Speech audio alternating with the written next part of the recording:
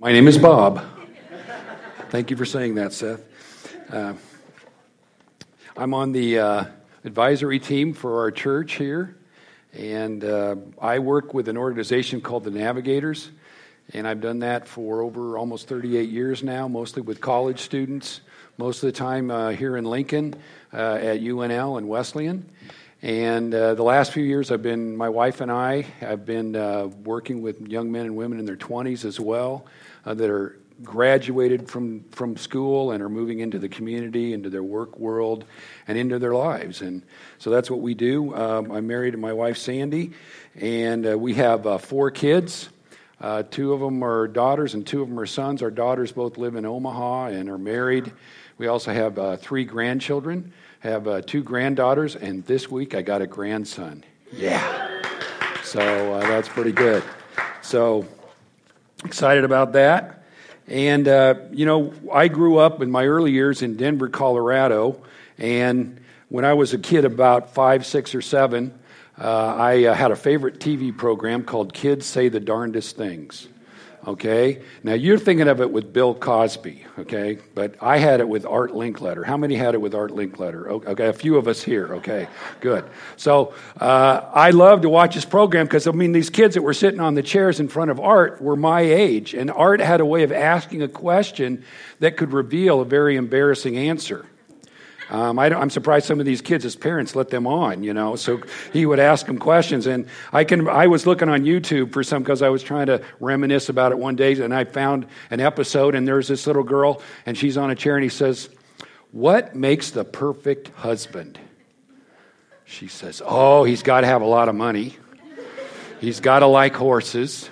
He can't be bossy, and he's got to be willing to have 22 kids." He asked her, "So what do you want to be when you grow up?" "A nun." Kids say the darndest things. It's funny when a kid does that. It's great because it's just so downright honest. But what if there was an adult who spoke the truth, the whole truth, and nothing but the truth? That's the man we've been looking at in the Gospel of John. Mo shared with us the first week that Jesus was full of grace and truth. And when he spoke to a person, it was gracious, but it was truthful. He loved them, but he got in their face. And when he spoke truth, it was full of grace, but when he was gracious, it was full of truth. You couldn't separate the two. Such a man, if he was speaking to authorities, could be really threatening. Because if they were shading the truth in any way, shape, or form, he would speak past that and right into their lives. Can you imagine someone let loose like this in Washington, D.C. today? Who spoke the truth, the whole truth, and nothing but the truth, and was interviewed by the media on a regular basis? That'd be a dangerous man. He'd be a man in danger, too. And that's where we start out in John chapter 1. John chapter 7. In verse 1, it says, "When Jesus went about in Galilee, he would not go about in Judea." That's where Jerusalem is. Galilee's further away. Because the Jews were seeking to kill him. The Jews are the religious leaders. They are seeking to kill him because he's speaking the truth. And he's pushing past the veneer of who they are and what they proclaim. He's getting in their face. And this is what happens. It's threatening. The leaders of Israel wanted Jesus dead. And they were seeking to find a way to put him away. So here we find ourselves at a feast called the Feast of Booths, or the Feast of Tabernacles. It's one of 3 great feasts that the Jews had every year. It was the most popular one because at the Feast of Tabernacles, or Booths, what they would do is they would come to Jerusalem, and the people that lived there would participate in it too, and they would build booths like lean-tos out of limbs and branches, and they would live in them for a week. Like 8 days, one Sabbath to another, they'd live in these booths for a week. It's like a big camp out. A Jewish jamboree. Okay? I mean, can you imagine? I mean, like camping out for a week with all these people and people coming in from the countryside and they're selling food and they're just having a great time. But they also had some religious observances that they'd go to the temple and participate in while they were there that week. And remember, and it was in remembrance of when they came out of Egypt, their forefathers came out of Egypt and had to live in tents for 40 years in the wilderness. And they had to reenact that to remember it. We're going to do something later on at the end of the service. We're reenacting something to remember it. And that's what they did. And so they're there and they're talking and they're muttering. What was that earlier that Mike read? They were muttering amongst themselves about this Jesus. We're going to look at 3 different groups of individuals and what they were talking about together and amongst themselves. I don't know if you've ever gotten like a new computer or a new appliance, or you can see this on a website. There's a little area like on a website on one of the menus is FAQs, or in your instruction booklet, FAQs. That's the place I go to first, frequently asked questions. So we're going to talk about frequently asked questions when people got exposed to Jesus and what they looked for and how they responded. Gospel FAQs. So in the first part, the first group of people we're going to look at is Jesus' brothers. Boy, your brothers know you, don't they? And Jesus' brothers thought they knew him. They grew up with him. He was their big brother. I mean, how'd you like to have Jesus for a big brother? And Mary goes, why'd you be like your big brother? He never does anything wrong. That'd be rough, because he never did. Jesus as their big brother. And they said, you're out preaching and teaching and you're healing and you're doing all these things. Why don't you go up to Jerusalem at the feast when most of the Jewish people are there and present yourself as the Messiah? Go up to the feast. That's what they're asking him to do. But it says in verse 5 here that they didn't believe in him. I bet that hurt. They'd watched him their whole lives. They didn't believe in him. Sometimes the persons closest to you have the hardest time. These men were skeptics. They questioned the authenticity of Jesus. Was he who he said he was? Was he the Messiah? The skeptic says, I won't believe unless ... fill in the blank. Now, these 3 groups of people we're going to look at, we can see ourselves in all 3 of them. Because we all have points of life where we intersect with how they looked at it. Have you ever had a spot in your life where you say, I won't believe unless, God, you come through for me on this? ... Fill in the blank. That's a skeptic. Well, what happens with these brothers anyway? They seem to be kind of pushing back and forth and trying to discover if Jesus will reveal himself. Well, as we go on in the Bible, other places in Matthew 13, it tells us the brothers' names. They're James and Judas and Joseph and Simon. And then in Acts chapter 1, this is after Jesus has died on the cross and been resurrected from the dead. A group of people are meeting to pray because Jesus said, in an amount of time, in 40 days, the Holy Spirit will come upon them, and they're waiting for that. And who's there but the disciples? Jesus' mother Mary, and his brothers and his sisters. Somehow they become believers. Now, I don't know if you've had somebody in your family die. I have. But I can tell you 3 days later they didn't raise from the dead. And if they did, I'd think something was really going on. And these brothers and sisters have come to believe in Jesus.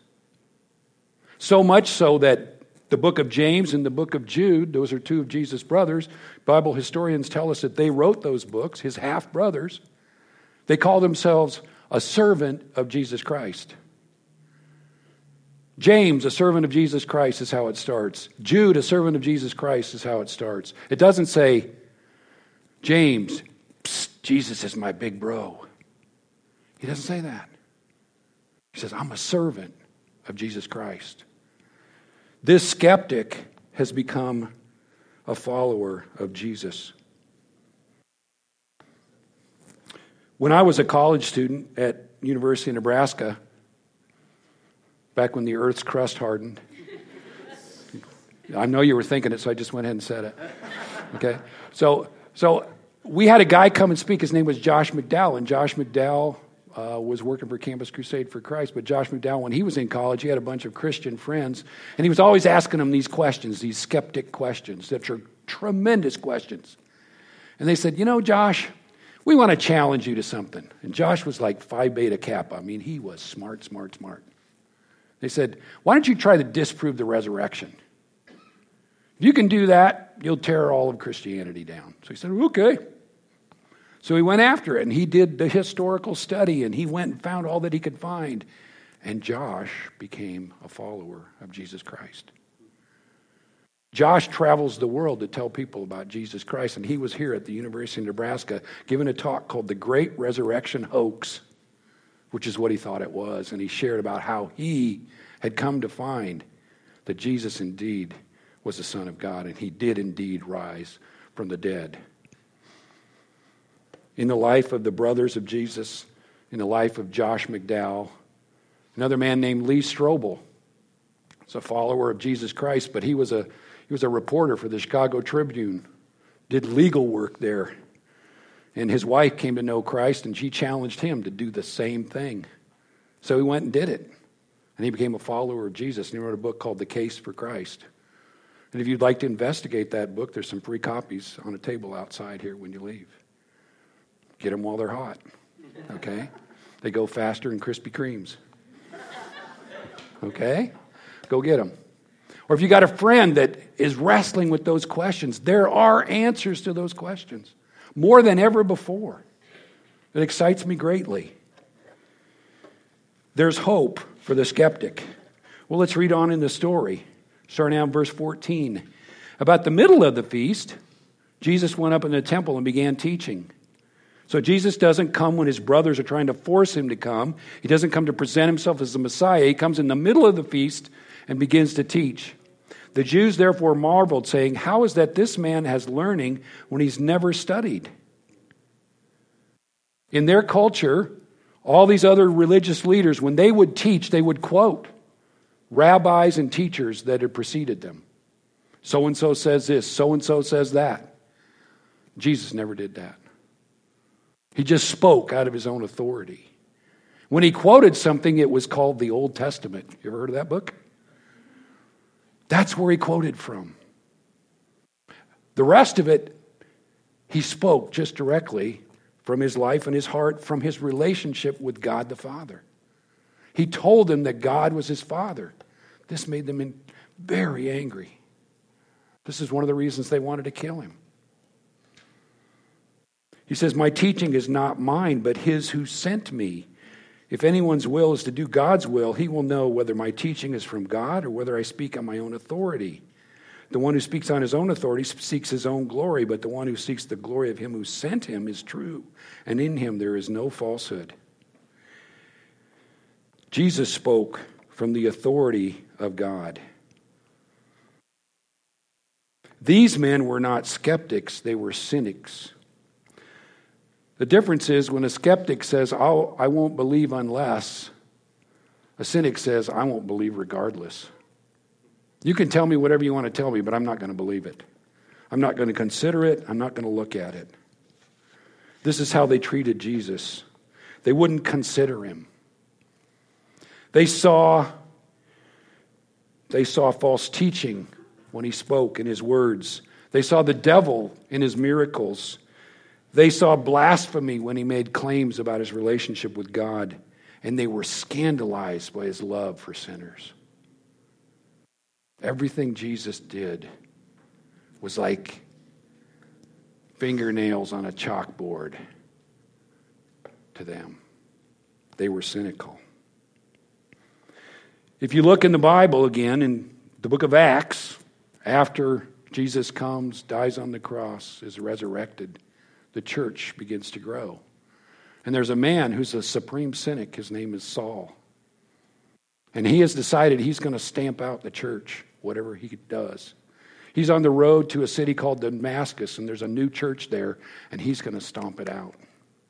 And he's on the road, a bright light appears, and he is blinded by the light. He literally cannot see. And he hears a voice out from the light speak to him. And he said, the voice says, Saul, Saul, why do you persecute me? And Saul recognizes this is God appearing to him. Because he says this, who are you, Lord? Who are you, Lord?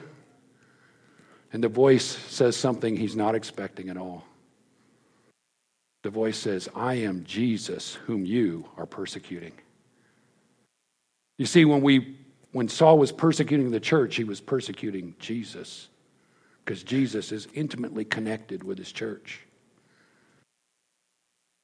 And Saul has a decision to make when he hears these words. And he makes it unbelievably quickly, because this is what he says. What do you want me to do, Lord? Saul makes a 180 in his mind. The cynic of cynics.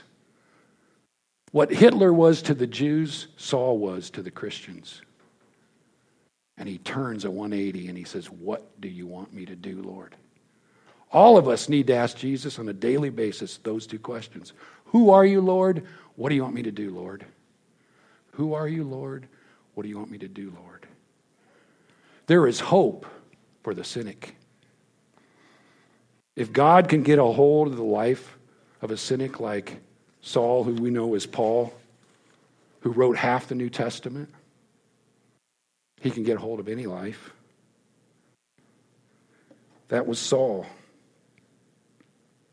I'd like you to consider a thought. This is a quote that one of my favorites about Jesus. He was the meekest and lowliest of all the sons of men, yet he spoke of coming on the clouds of heaven with the glory of God. He was so austere that evil spirits and demons cried out in terror at his coming. Yet he was so genial and winsome and approachable that children loved to play with him and little ones nestled in his arms. His presence at the innocent gaiety of a village wedding was like the presence of sunshine.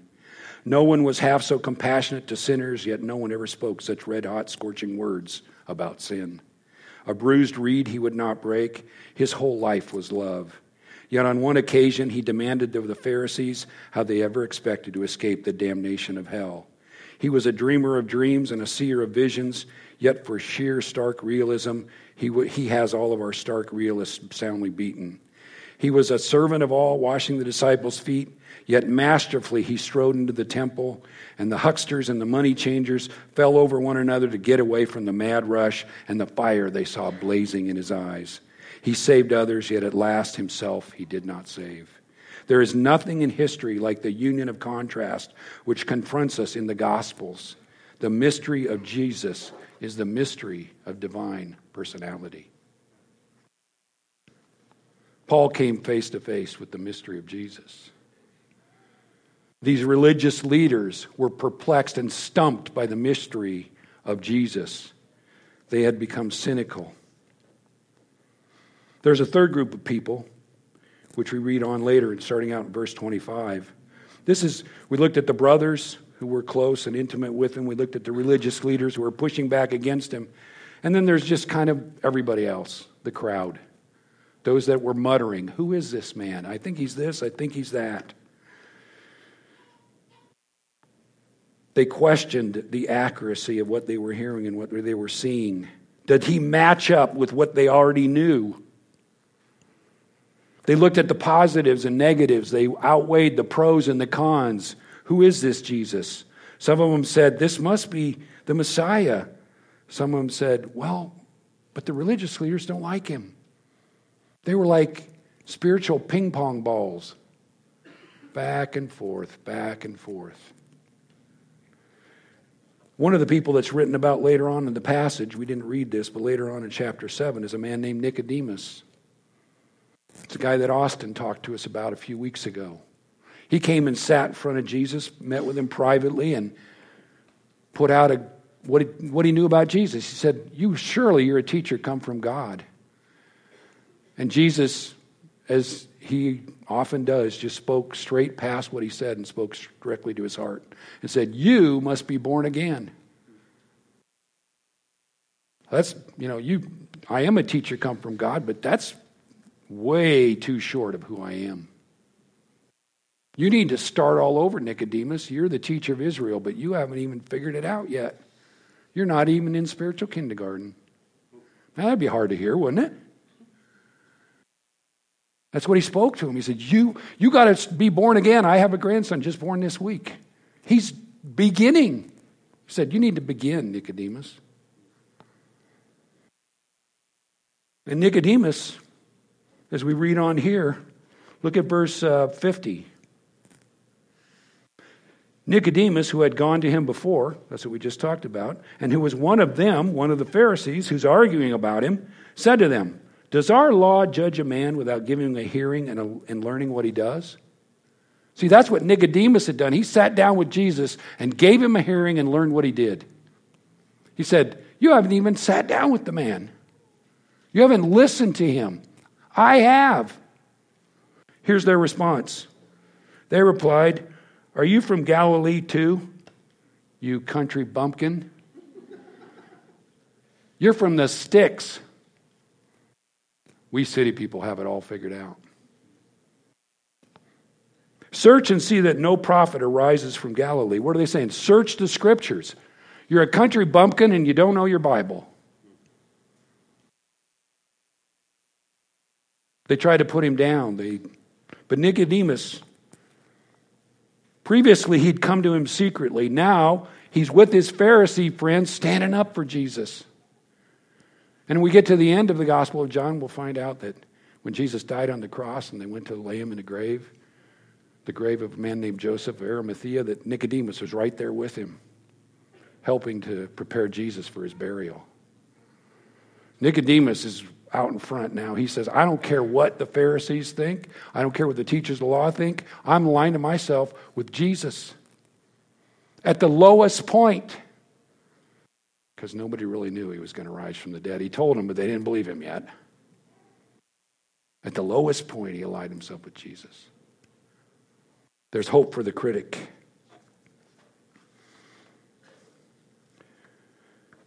C.S. Lewis wrote an essay called God in the Dock. Now, when I saw that, people told me I had to read this essay. I thought, okay, I'll read the essay. God in the Dock. Is he going fishing?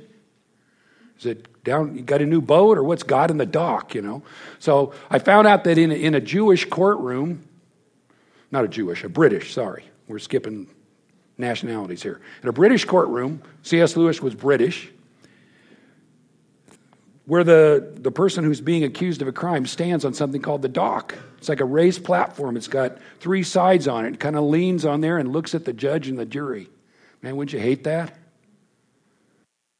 This is what he says, God in the dock. The ancient man approached God, or even the gods, as the accused person approaches his judge. For the modern man, the roles are quite reversed. He is the judge. God is in the dock. He is quite a kindly judge. If God should have a reasonable defense for being the God who permits war, poverty, and disease, he's ready to listen to it. The trial may end in God's acquittal. But the important thing is that man is on the bench and God is in the dock. See, in the world that you and I live in, we are judging God. God is not judging us. We're making decisions about who he is. We're not asking him what his decision is about us. That's what's going on with these people at this 8-day festival. They're discussing who Jesus is. Jesus is in the dock. And they're trying to make a decision about if they want to believe him or not. And we all can be in that place. Now, this festival kind of had a special thing about it. Every day, they would go to a pool called the Pool of Siloam, which we'll hear about next week. But they go to this pool that was in the temple area. They take a golden pitcher, put it in, and then they go to the altar and pour it out at the altar. And on the last day of the feast, right at the top of the feast, the highest point of the feast, they would do this same ceremony, and they would pour that water out. And just as they pour that water out, this is what Jesus says. If anyone thirsts, let him come to me and drink. Whoever believes in me, as the scripture has said, out of his heart will flow rivers of living water. Now think about it. These religious leaders have been working busily and hard to put all this together. And at the highest point of the feast, Jesus interrupts it and says to skeptics, critics, and cynics something they're not expecting him to do. And he doesn't answer the intellectual questions of their heart. He answers other questions, the deeper questions, the questions about our morals and our relationships and our spiritual questions that are deeper down underneath. I think intellectual questions are great. I spend a week every summer going back to school to learn about how to answer some of those big questions. There's some amazing stuff out there to answer those questions. But even if you get all those questions answered and you don't answer those deep down questions, it isn't going to matter. Because you're not just a brain on a stick. You're a person. You have an emotional side, you have a spiritual side, you have a moral side. And all of those questions are deeper down under. And Jesus says, you and I are incredibly thirsty. And only He can satisfy that thirst. Only He can meet that need of our hearts.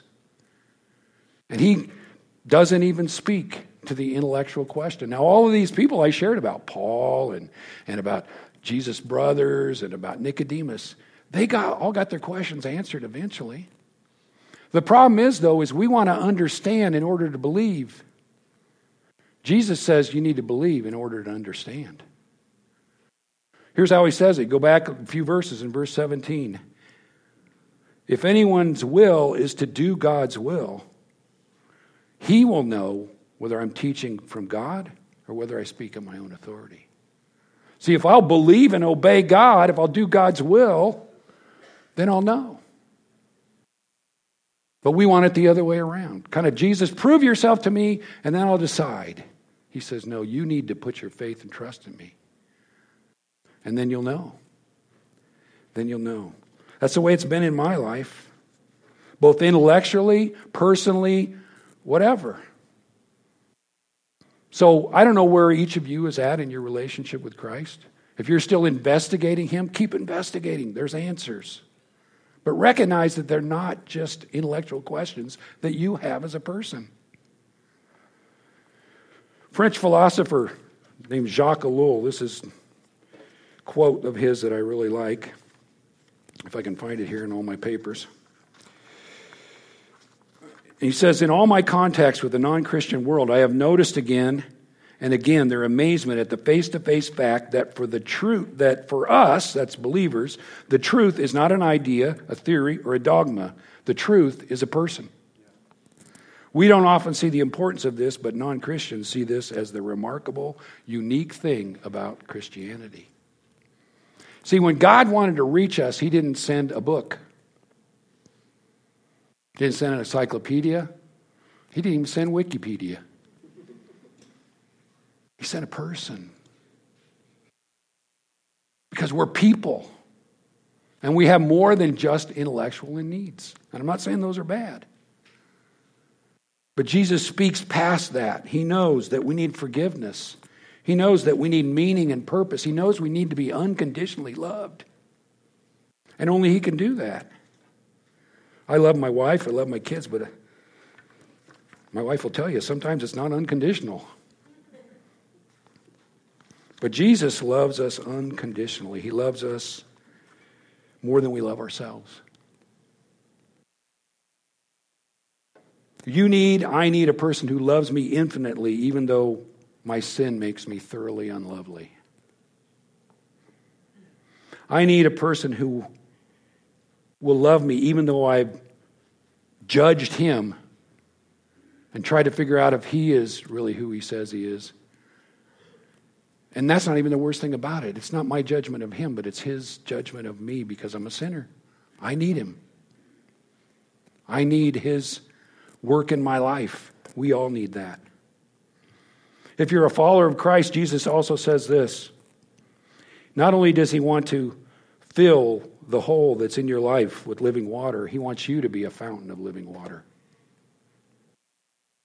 He wants you not to be a bucket where you hold the water to yourself, but he wants you to be a channel where that living water can flow.